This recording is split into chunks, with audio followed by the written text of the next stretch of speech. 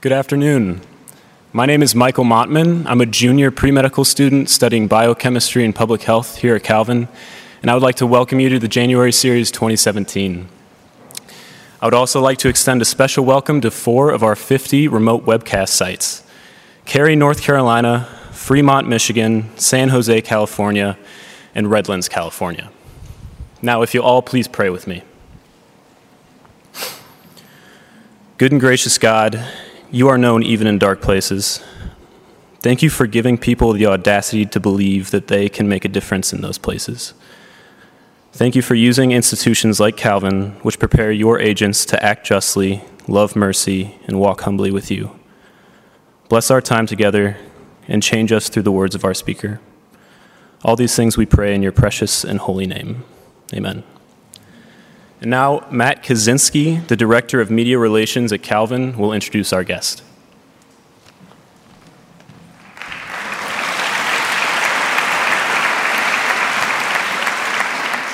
In the 6th chapter of the Gospel of Luke, the author writes such things as, "Love your enemies, do to others what you would have them do to you.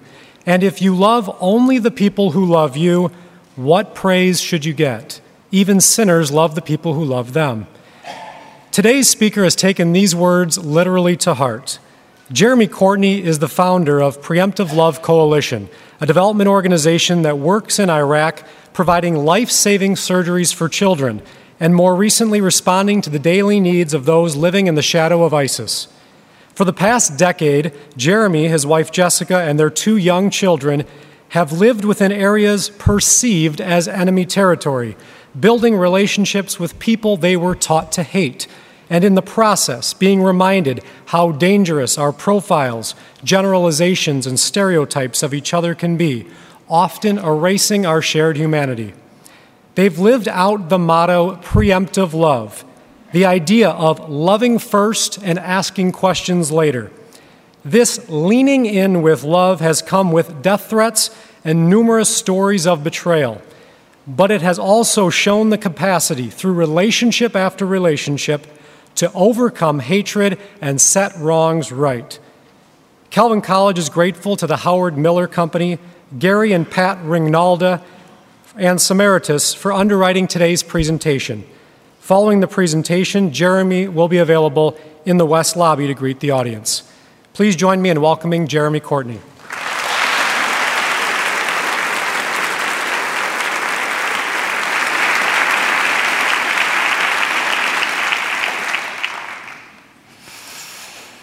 Good morning.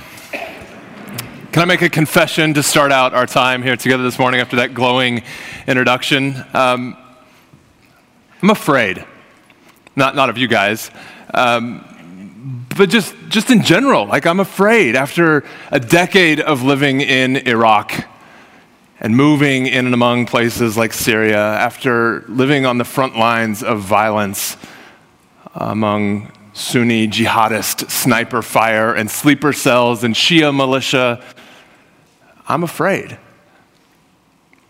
I've been moving in and among this conflict. We moved to Iraq in the middle of the Iraq War, and I continue to push into these hard places and put my life and my family's life on the line. But it's not easy. It's not simple, and it just seems appropriate to kind of start out this morning and say that I'm afraid. I'm regularly afraid.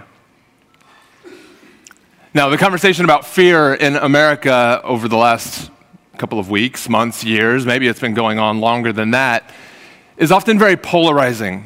When we come to something that we fear, we often go to one side and we get this message that says, be safe, protect our own, be wise, build walls, build doors, build locks. And then on the other side, we have the people who rebel against that and they say, oh, come on, be loving, be compassionate. Where's your heart? I want to suggest that what is most needed is to rise above this dualistic pitting of us versus them, of our security versus someone else's security, of our well-being versus someone else's well-being. We rarely, it seems, question this underlying worldview. And so we ask questions and we reach conclusions that have us continually saying us versus them, me versus you, safe versus love. There is a way to rise above it. What I hope to elucidate here today is a call, even a way, a process by which we can not keep pinging back and forth between the party lines, between me versus you, but we can actually live on a different level of existence altogether. But it's going to take some ancient wisdom for us to get there. The kind of wisdom, the message, the vision that guided me and my family to move into Iraq in the first place. But you don't know that story yet, so let me start there. I moved to Iraq in the middle of the Iraq War, compelled in many ways by this set of headlines, this breaking news, this constant story that we were seeing about the bloodletting in and across Iraq, Sunni versus Shia, as the civil war reached its peak. Saddam had been overthrown, but democracy had not really come in all the ways that was promised. And so, as the American project in Iraq was not going well and Iraqis were killing each other en masse, my wife and me and some others in our community felt compelled by this question: what if we moved into the neighborhood and tried to be a part of the solution? Very early on in my time in Iraq, I was sitting in a hotel. I was minding my business, working on my laptop, when this guy approached me and told me about his little cousin. She's about yay big. These are just some photos I'll go through during my time. They're not necessarily tied to any one point here, but he told me about his little cousin that was about yay big and said she was born with this huge hole in her heart. And after all these decades of dictatorship and war with Iran and sanctions by the UN and Al-Qaeda targeting our doctors and our nurses, we, Iraq, don't have a doctor or a hospital left in the entire place who can save her life. Could you please, you came here as an American, you came here as a Christian to help us, can you please help my little cousin? And so we threw in our lot with this family to see what we could do to help them, and soon became aware of hundreds and then thousands of kids like her, and little boys and little girls and older kids who were suffering from these life-threatening heart defects. And we began inviting doctors and nurses to brave the bombs and the bullets, to come into Iraq and dare to save their lives. But more than just save their lives, to actually invest in the future of Iraq, to help build up the systems of Iraq so that doctors themselves, Iraqi nurses, they would be able to do far more over the next decades than we could ever do for them ourselves. So we trained them and we invested in them and we invested in infrastructure. And this work, serving kids, began taking us to some of the most alarming, scariest places in the country. We were the first Americans to come into Fallujah without guns, it was said. We were in Tikrit, Saddam Hussein's hometown, on the anniversary of his overthrow from power. The very people, his cousins who should have hated us most, we were working alongside them to save their kids' lives. And surrounded by this culture, this conflict, where everyone everywhere seemed to adopt this posture: shoot first, ask questions later. Militias, soldiers, private security, terrorists, shoot first, ask questions later, seemed at times to be the way of the day. We began asking ourselves as a family, as a community, what if there was a different way? What if there was a better way? Bombing these ideas out of existence doesn't seem to be working very well. The more we shoot, the more Al-Qaeda seems to grow. We can drive these ideas underground, but we'll shoot first, ask questions later, actually address our biggest fears. And so we began saying, is this even the way of Jesus? Is there a better way to live? What if we could dare to be a community who would love first and ask questions later? Now, this heart surgery work continued to grow over the years after Fallujah, after Tikrit, Baghdad, Shia areas, Kurdish areas. We worked with the First Lady of Iraq. We worked with the Prime Minister. We worked with the Vice President. We had tea with the Grand Ayatollah of all Shia Islam in his home in Najaf. We had friends on the Sunni side and the Shia side and everywhere in between. And then in the middle of this growth, in the middle of our service, in the middle of trying to help people who needed it most, this little known terror organization sprung on the scene in a very big way in the summer of 2014 and overran the city of Mosul. ISIS drives out 30,000 Iraqi soldiers from Mosul. ISIS goes door to door in Mosul and marks the homes of ancient Christians for expropriation, for extermination, drawing on their walls the red letter N, marking them as Nasrani, Nazarenes, followers of the Nazarene, saying, if you Christians want to continue to be alive in this caliphate, you will either pay a submission tax for being a minority religion, you will convert to Islam, you will leave our caliphate altogether, or if you refuse to do any of those three things, you'll just be killed.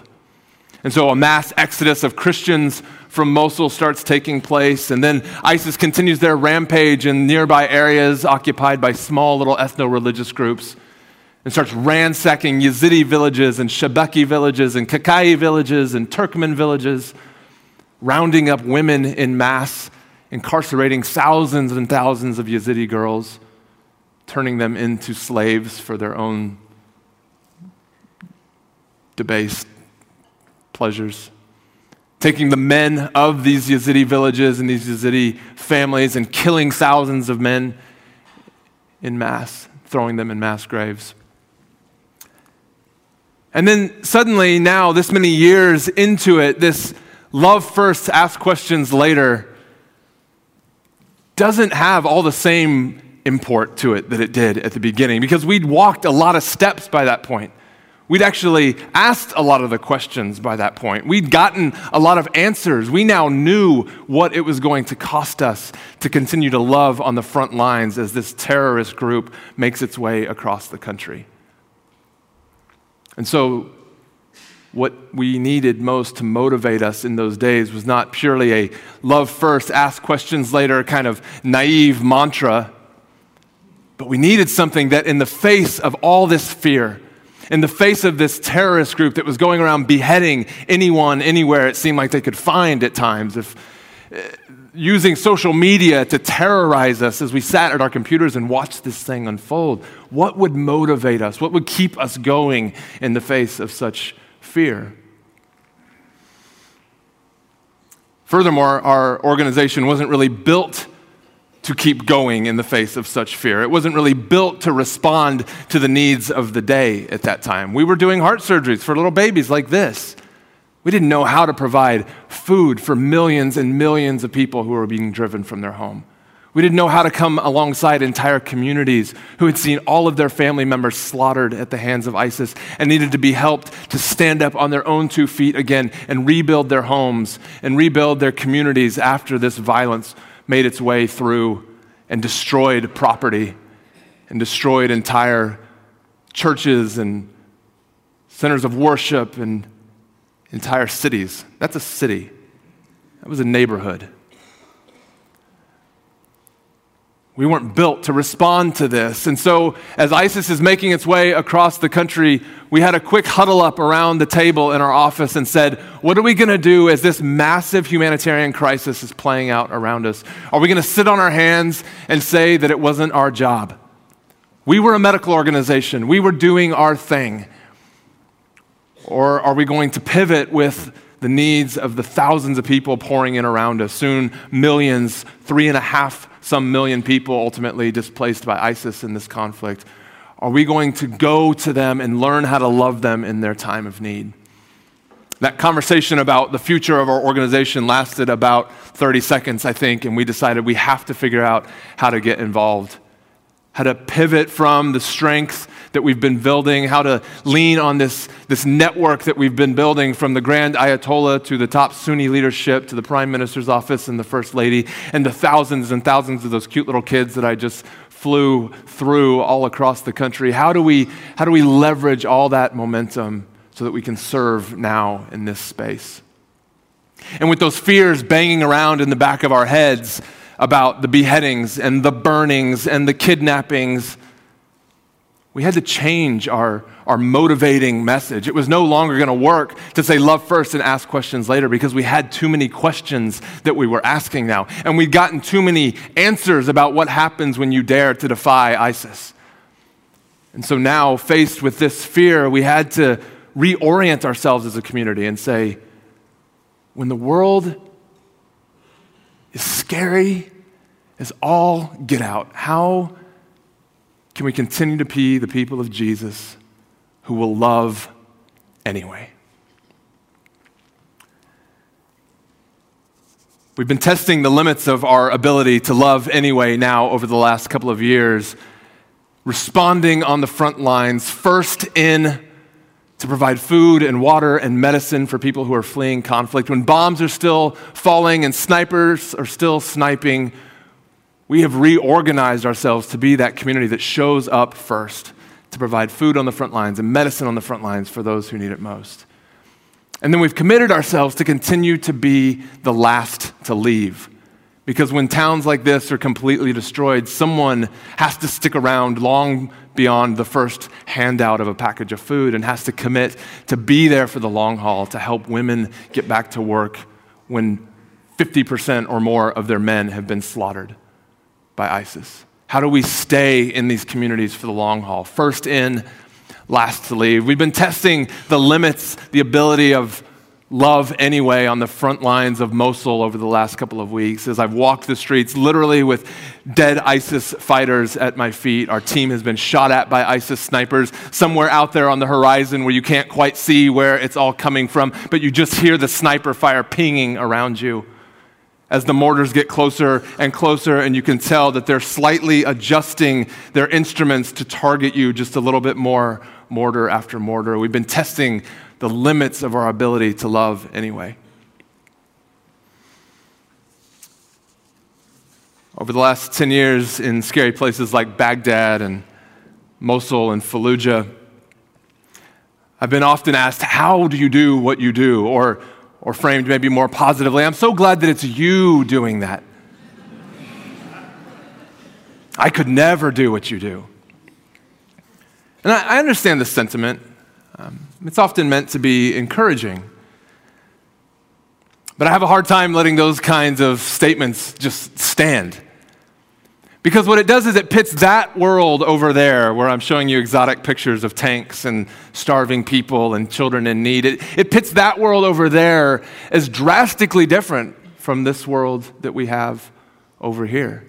It suggests that what is required over there in that world, in Aleppo, Syria, and Mosul, Iraq, requires a lot more bravery than that which is required of us to do what must be done here at home today. But are our American streets not also riddled by gangs who prey on the dignity and the honor that young men want, to recruit them into violent groups over control of terrain so that a few people at the top can benefit financially from this gang activity? Are our security forces not also threatening the youth of our streets at times by viewing the world primarily through suspicious lenses that pits one group versus another? Has our religion and our power not often made it such that my Palestinian Christian or Syrian Christian or Iraqi Christian friends would actually rather live in the Middle East, surrounded by Muslims, than uproot themselves as Christians and come to America and plant themselves down as brown Middle Easterners in America for fear that they will be treated badly because they look like a terrorist? Have our economic policies and our suspicions about who should be our foreign allies and who should be our foreign friends not driven us into a certain place where we, the people, have actually committed hate crimes against each other in recent weeks and recent months? Are we not also preventing women from living freely When we sanctify a man to be president who says that we can grab women by the genitals and they will let us do whatever we want to them as long as we are rich and powerful and famous. Yeah, life in Iraq, in Syria is different than life in America. But I reject the idea that Iraq and Syria are inherently worse, or that it requires more bravery to do what I do over there than that which is required of us here today. The truth is, some of us are far, far more afraid of standing up at church, marching in the streets, losing our job for doing what's right here than we are of bombs and bullets and blood.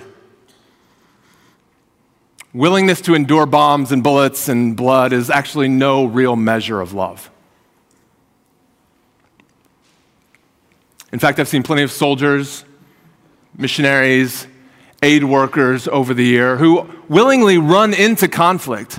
They are willing to endure bombs and bullets and blood, but we don't all do it from a place of love.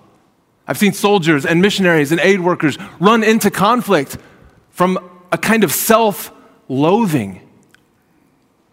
I hate myself. I hate my life, and so let me run toward this thing in pursuit of meaning. Bombs and bullets or blood are no real measure of love. I've seen missionaries and aid workers and soldiers run into these places and be willing to endure getting shot at, driven by fear, driven by hatred for another. And so the exoticness of bombs and bullets and blood are no real measure of love. Love is also not measured by how much we abuse or debase or ignore ourselves on behalf of someone else, on behalf of another. Running myself into the ground, choosing you over me. That's not necessarily love. In fact, it's often just an extension of this zero-sum mentality that says me versus you. That says we cannot both be equally well at the same time. Instead, I would suggest that the truest, the highest love, the love espoused here at Calvin in the life and the death of Jesus, is the love that for the joy set before it is willing to endure suffering, even shame, yes, maybe even bombs and bullets and blood. For the joy. The real mark of love is not found on that spectrum at all of us versus them. You don't have to debase yourself on behalf of someone else, nor debase others on behalf of yourself in order to love. Love realizes that my greatest good is tied up in your greatest good, and your greatest good is tied up in my greatest good. And we belong to each other. We're actually not against one another. And so, for my joy, for my well-being, for my happiness, I will endure suffering. I will embrace violence. I will take on risk in order to serve you. Yeah, maybe it will even come to bombs and bullets and blood, but maybe it won't. As long as I know that my well-being and your well-being are intricately tied up with each other. Now, it's true that there's no greater love than putting our lives on the line for one another, but that is not ultimately a message of sacrifice or ultimate loss, but rather a message of ultimate gain. It's not us versus them. It's a reminder that giving our lives away is so ultimately enriching that we cannot lose. The way many of our loudest leaders are leading us right now, we hear most about placing ourselves first, so we can win. It's the kind of winning that's obsessed with other people losing. It's the kind of world that we get when we continue to perpetuate this myth that our only options exist somewhere in this dualistic spectrum of me and you, and us and them. The way of preemptive love says that if you really care about maximizing your joy, if you really care about saving your life, if you really care about grabbing for yourself all the happiness that you can, give your life away. By laying down your life for others, we all win together, even if we lose everything and die. But how do we actually do it? If you buy this message that there is a way to live and exist somewhere above the duality that's offered to us, the way most of us live, pinging back and forth between us and them and me and you and mine and yours. If there is a way to get above that while not denying the fear, how do we get there? How do we get beyond this atomized world that we live in today so that we can join in with the renewal of all things? This renewal, this kingdom, this well-being, this eternity that we've been reading about and singing about and committing ourselves to ostensibly since our earliest days. I want to offer the simple but sometimes gut-wrenching process that we go through as a family and a community living on the front lines, pursuing peace. And I hope that it'll be helpful to you here in West Michigan or wherever you go or wherever you're watching in the world as you also live on the front lines, pursuing peace. First, I want to suggest that we have to face the fear. If we want to get above this spectrum, this duality, this false narrative of us versus them, and rise above that, we have to face the fear. There's a lot of bravado that takes place in the name of love and in the name of security that would have us believe there's nothing to fear at all, right? There's a lot of fear shaming in the world. You've probably been a part of this at some point over the last election cycle on one side or the other. You're afraid of terrorists? Oh, well, you're a racist. You're afraid of immigration? Oh, well, you're a bigot. You're afraid of war? Well, you're a communist. You're afraid of the police? Well, it's probably because you're up to no good. There's a lot of fear shaming. We have so much compassion for children when they're afraid. I've got 2 kids, 9 and 11. I would never treat them like that. I would never wag my finger at them when they articulate their fears, when they dare to be vulnerable and tell me what is concerning them. But we don't extend that same grace to each other as adults anymore. It's like no one ever told us that as adults, it's okay to be afraid. And so if I can, I just want to offer that permission to you this morning. That's why I started by saying, I'm afraid. It's okay to be afraid. Because when we don't allow for each other to be afraid, then we put each other in this position where we have to wear these masks and we have to create these policies and these postures and this rhetoric. It kind of struts around with some kind of tough machismo on the one hand, or some kind of false self-sacrificial love narrative on the other hand that acts like I have no self-interest and I have to just give myself away because I'm so magnanimous. But both are still just a living between that false dualism. So the first step, I think, for existing above this dualism of us versus them is to just face the fear, own it, name it, admit it, embrace it. I'm afraid. Now what? In our home, in our community, after we've faced the fear, named the fear, we go about counting the cost. Now, FDR famously said, we have nothing to fear but fear itself. But I suspect that's not how you experience fear.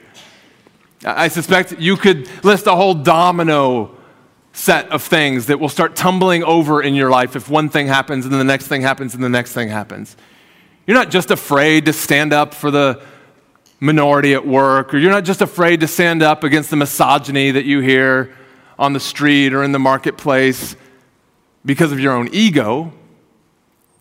At work, for example, you're afraid of rocking the boat. You're afraid of losing that job promotion opportunity. Like me, you be afraid of losing that job altogether. And that's not because you're greedy. You have responsibilities. Either you're a student and you're looking to start a family, or you have a family, you've got bills to pay, you've got kids to put through college. And so we get sucked into this false narrative of us versus them, of choosing my kids' well-being versus somebody else's kids' well-being.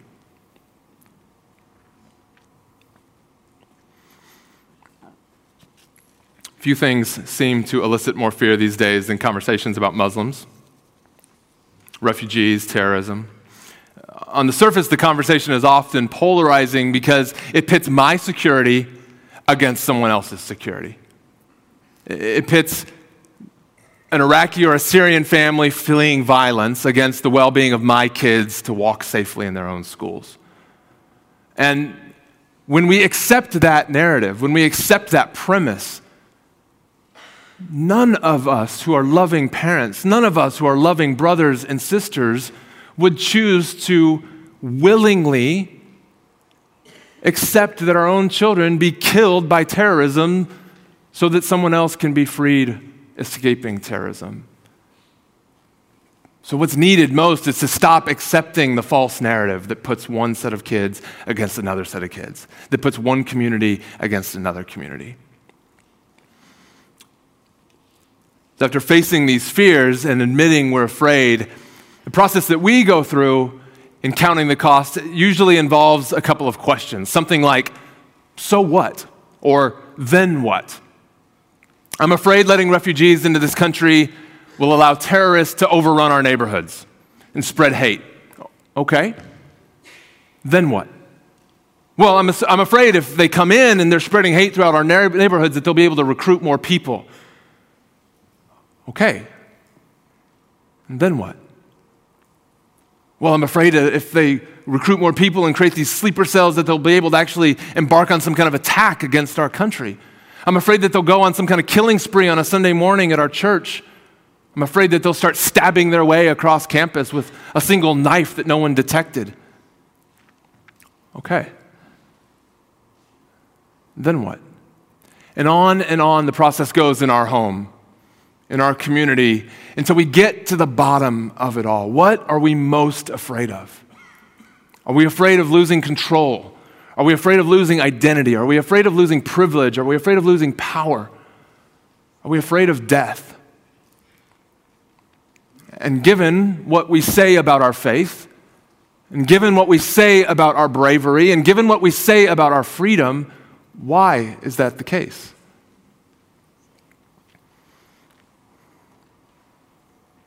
Now, counting the cost is a two-way street, but we often don't drive on the other side of the road. We really often only engage the conversation as it comes, kind of the way I've just framed it, but we don't often engage the other side and say, well, what is the cost of not acting? What is the cost of the alternative action? We spend a lot of time building up these stories of protecting ourselves, telling ourselves every kind of story that will kind of silence the alternative voices, but we don't spend a lot of time saying, what is the cost of not acting? What's the cost of not loving my neighbor? What's the cost of not being welcoming? What's the cost of not leaning in to fear?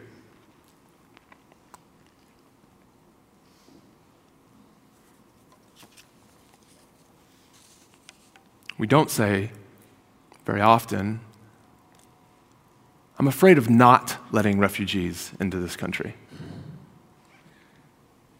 I'm afraid of what that would cause in terms of needless suffering for tens of thousands of people. Or we don't say, I'm afraid of the message that I'll send to my kids.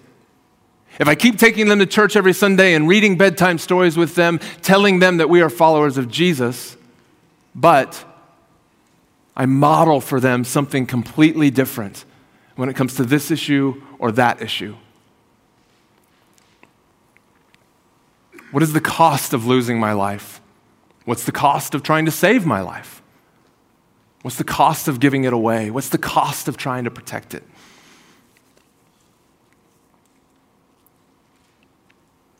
We tend to play up these benefits. We play up these stories that tell us that if we can just build something secure enough, if we can build a secure enough policy or a secure enough wall or buy enough locks for our doors, that we'll all be well. But we don't really spend enough time exploring that other side.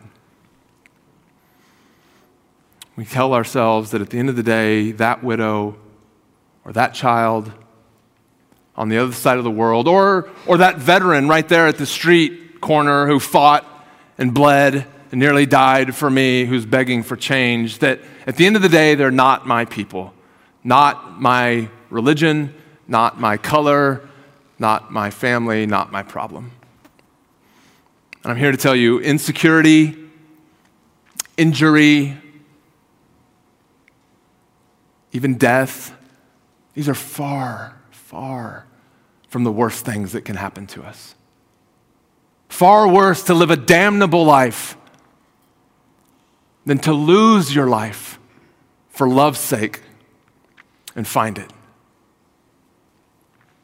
Counting the cost helps us find that love that leads to death and that death that leads to life.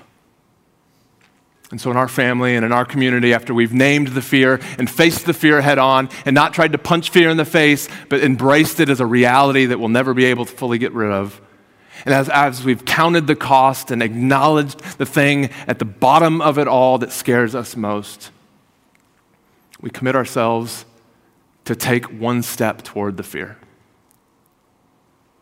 and then another. It's not reasonable to think that we can get from 9/11, the very first day that many of us ever started thinking about Islam and terrorism, all the way to providing millions of pounds of food on the front lines in Aleppo and Mosul. That's just not how the world works. We don't microwave these kinds of changes. We don't microwave these kinds of journeys. It's one step, faithful after another. We spend a lot of time and effort not facing our fear, not counting the cost. We don't like to admit that we're afraid.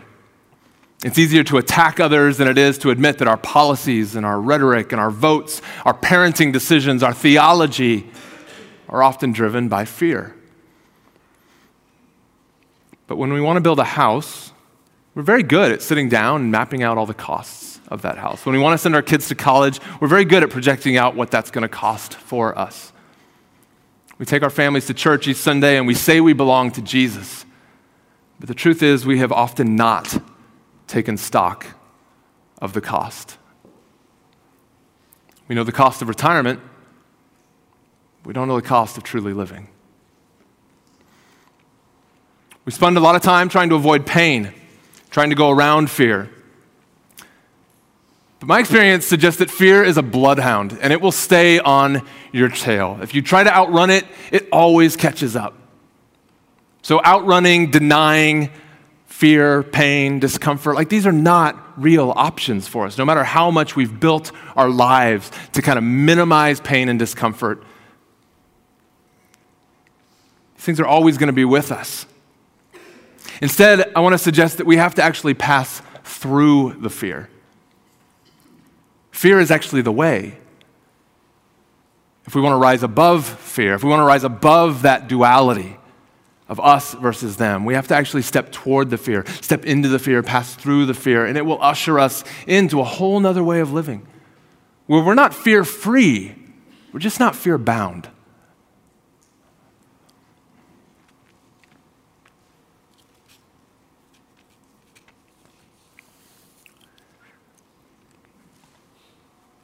Again, this journey that we've been on, these photos and all that they represent going through these communities that have needed so much from us, and these communities that we've been able to serve in so many ways, these are not steps that were taken lightly, and it wasn't really a sprint. It was something that we just did one step after another. After 9/11, we took one step toward Muslims, afraid. And then some years later, we took one step and moved into the Middle East, really afraid.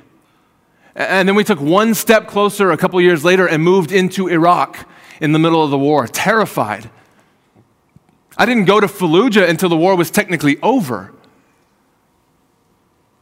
And now today we're on the front lines in Mosul, in Fallujah, in Syria, when bombs are still falling and snipers are still sniping, but these things happen one step at a time. And so it's not reasonable for you to think that you'll make it from wherever you are today to full engagement with that person or that issue or that community that scares you most. And you don't need to try and cover all that ground today. The importance, the emphasis on this for me is one step after another. Face the fear, count the cost, and take one step toward it. Now, when I stood on this stage 4 years ago, I asked, how will those of us in this room invest our lives for the people of Syria? I'd been to Baghdad, I'd been to Fallujah, but Syria still struck terror in my heart. I didn't know anything about Syria. But as this humanitarian crisis was growing, I knew that I needed to somehow goad myself into action. I needed to take that one step closer to Syria. And so I said in front of you, as a way of kind of goading myself, coaching myself, urging myself on, how are we in this room going to devote ourselves to the people of Syria? Some months later, we took another step in and started risking our lives alongside the people of Syria. Caught between airstrikes above and terrorists on the ground, some 1,500 different militias in Syria vying for control of terrain, various governments and coalitions on the one side trying to overthrow the Assad government, on the other side trying to overthrow the terrorists and the rebels. And in that time now, we've committed ourselves to loving on the front lines of Aleppo, Damascus, and Idlib, and wherever the violence is, to keep showing up. Today, right now, today, we'll feed 50,000 people in and around Aleppo. And then tomorrow, we'll feed 50,000 again, and the next day, we'll feed 50,000 again. We're actually in the process of buying 5 ambulances to travel and move around Aleppo, providing health care to people fleeing violence, delivering babies, providing medicine to those who need it most. We're in the process of building out 5 medical clinics to do the same in just a larger capacity and more fixed positions. We're creating jobs, building bakeries, putting plumbers and electricians and all these kinds of people back to work, helping people come back to Aleppo. If you look at some of these photos, Aleppo is just destroyed.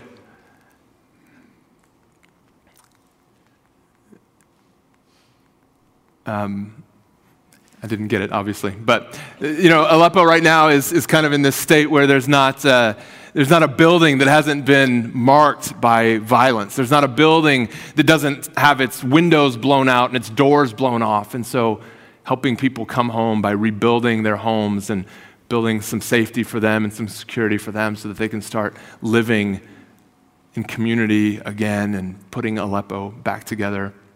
These are just one steps after another that we've been undertaking since I stood on this stage before you 4 years ago and kind of dared you and me together to invest our lives for the people of Syria as well.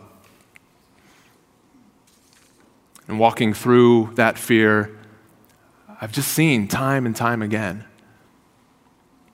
that we don't have to choose between my security and someone else's security. We don't have to choose between my well-being and someone else's well-being.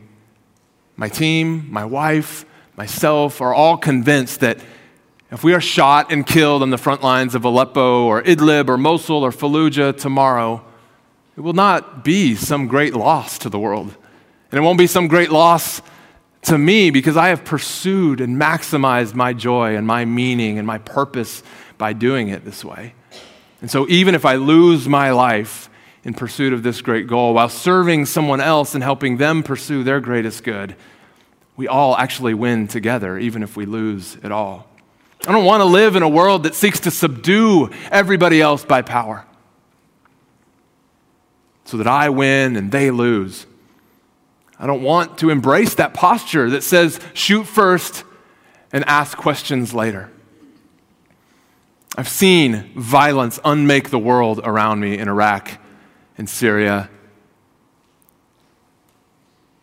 and the U.S. And I'm here to tell you today, preemptive love unmakes violence. Preemptive love is the way that we join with God in the renewal of all things. There is a love big enough to change a nation. There is a love big enough to make America great again, big enough to make Syria awesome, big enough to put Iraq back together, big enough to even conquer our own hearts. And it's the love that strikes first. So when the world in front of you today and tomorrow is scary as hell, I want to encourage you to love anyway. Thank you.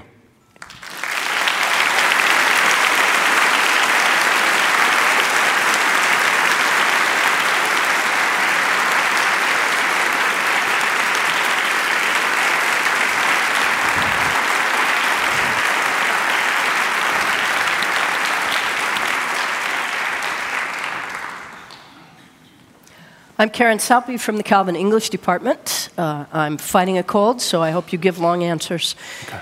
That's never been a problem. Our first question, and you're pointing toward this, is how do we interact with people who love the very thing we're afraid of? How do we love the people who love the very thing that we're afraid of?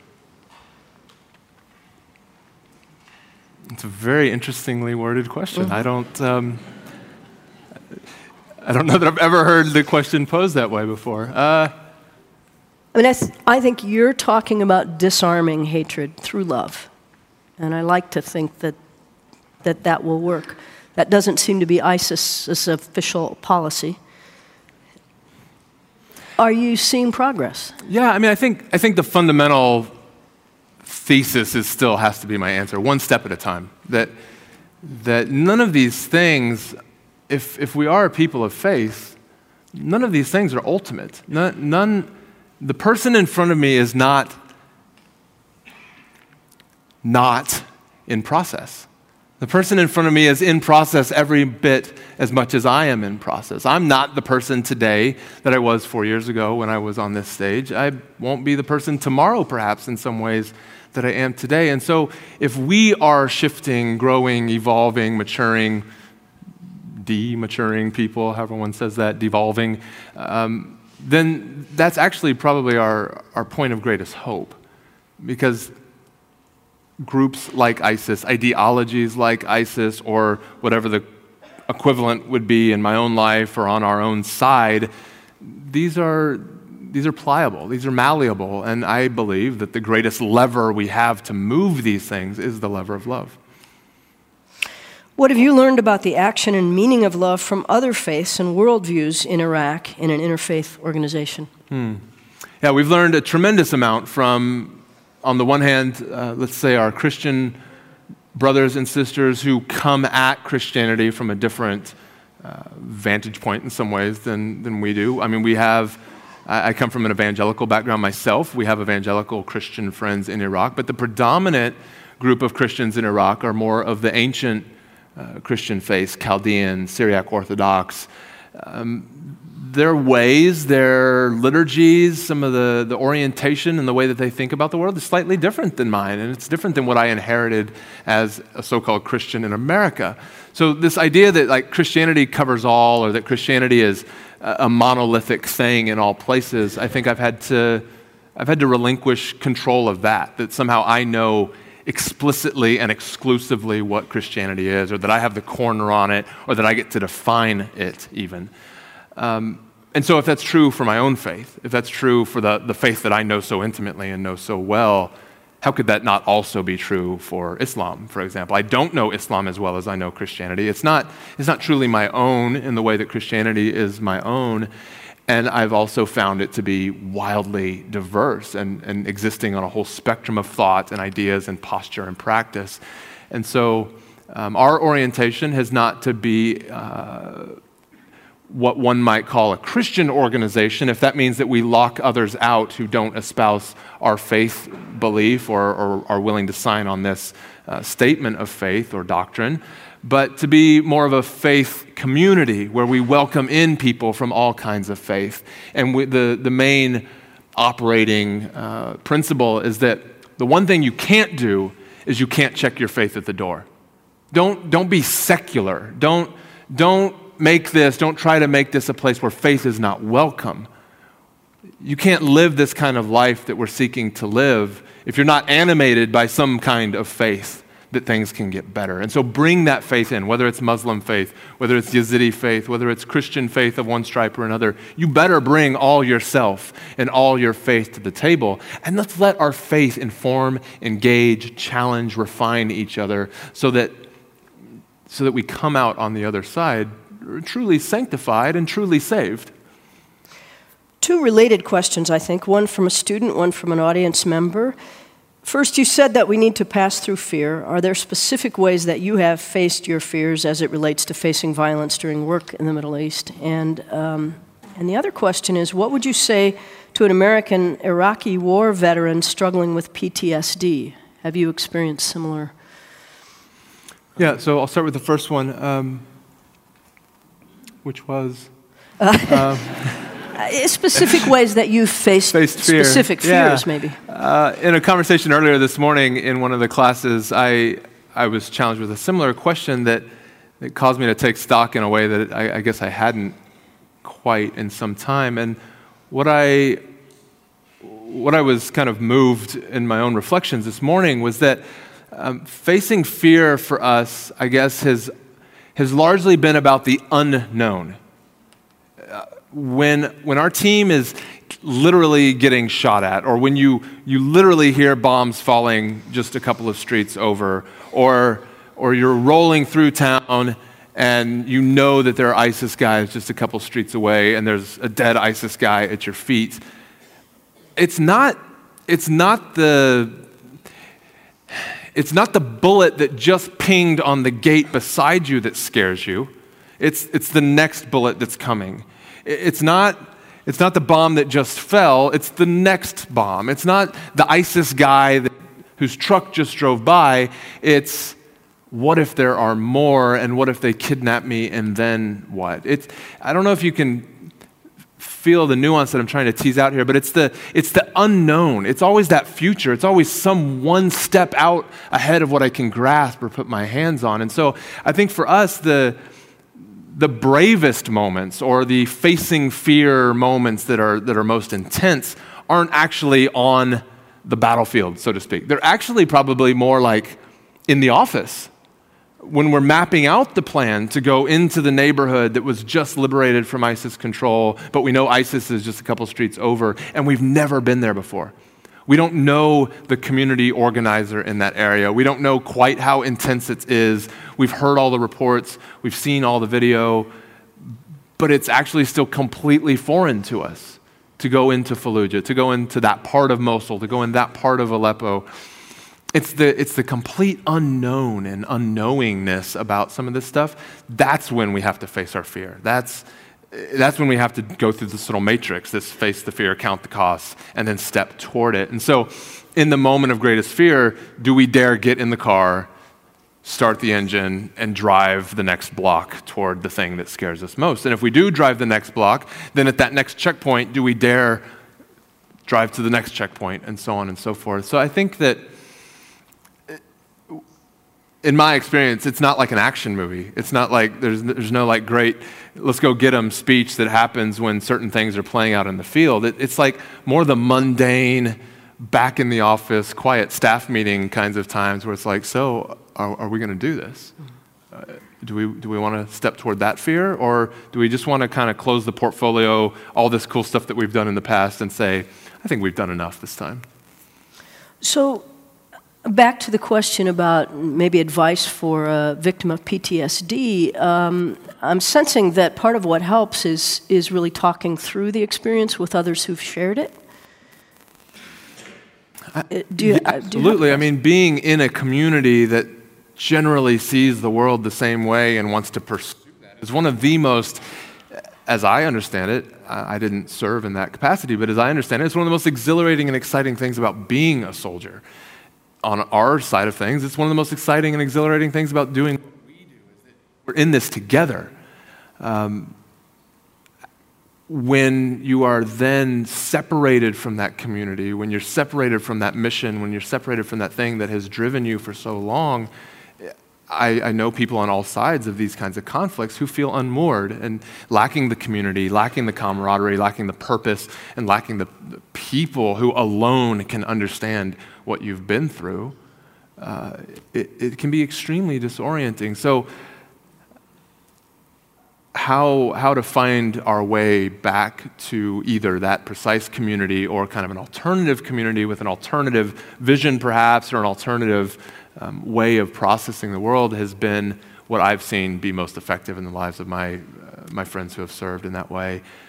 But I think perhaps as much as anything, it's just very important that we talk, that we encourage people to talk, that we make it okay for our veterans to not be okay, that we don't turn a blind eye from the horrific services and status of life that so many veterans return home to.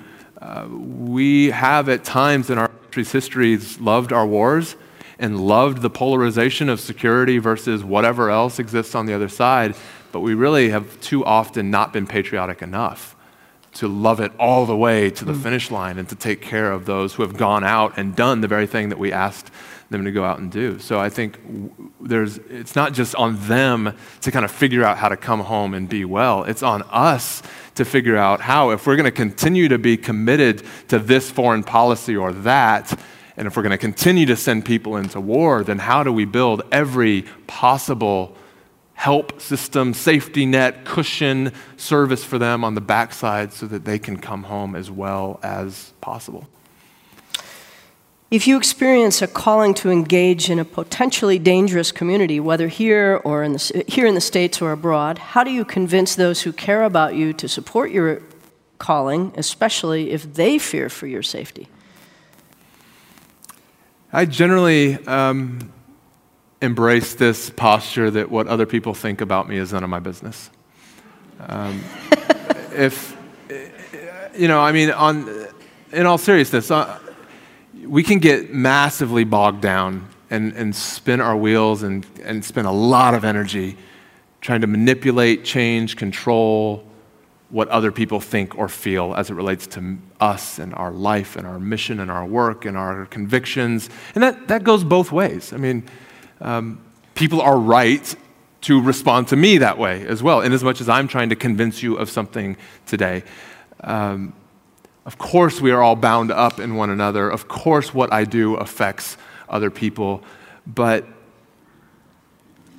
if it reaches the point where I have a conviction about something, then at least the way I'm built, I have to pursue that conviction to its uttermost, or I will cease to be well on some level. And so, thankfully, the truth is I haven't really been surrounded by people who have been very combative, but I do know that that's a reality for a lot of people. I know it's a reality for a number of people in our community, in our coalition. Like, you reach a level of adulthood and you can sit out and make your own decisions, but it doesn't mean you don't constantly live with the nagging of spouse or brother or sister or parents or friends. And so I guess we generally take an educational posture more than trying to engage at a combative level, but that can be really difficult, especially if it's family, because we're far more prone to fight with our family and take an aggressive posture and feel like we're being put upon and belittled when it's our family.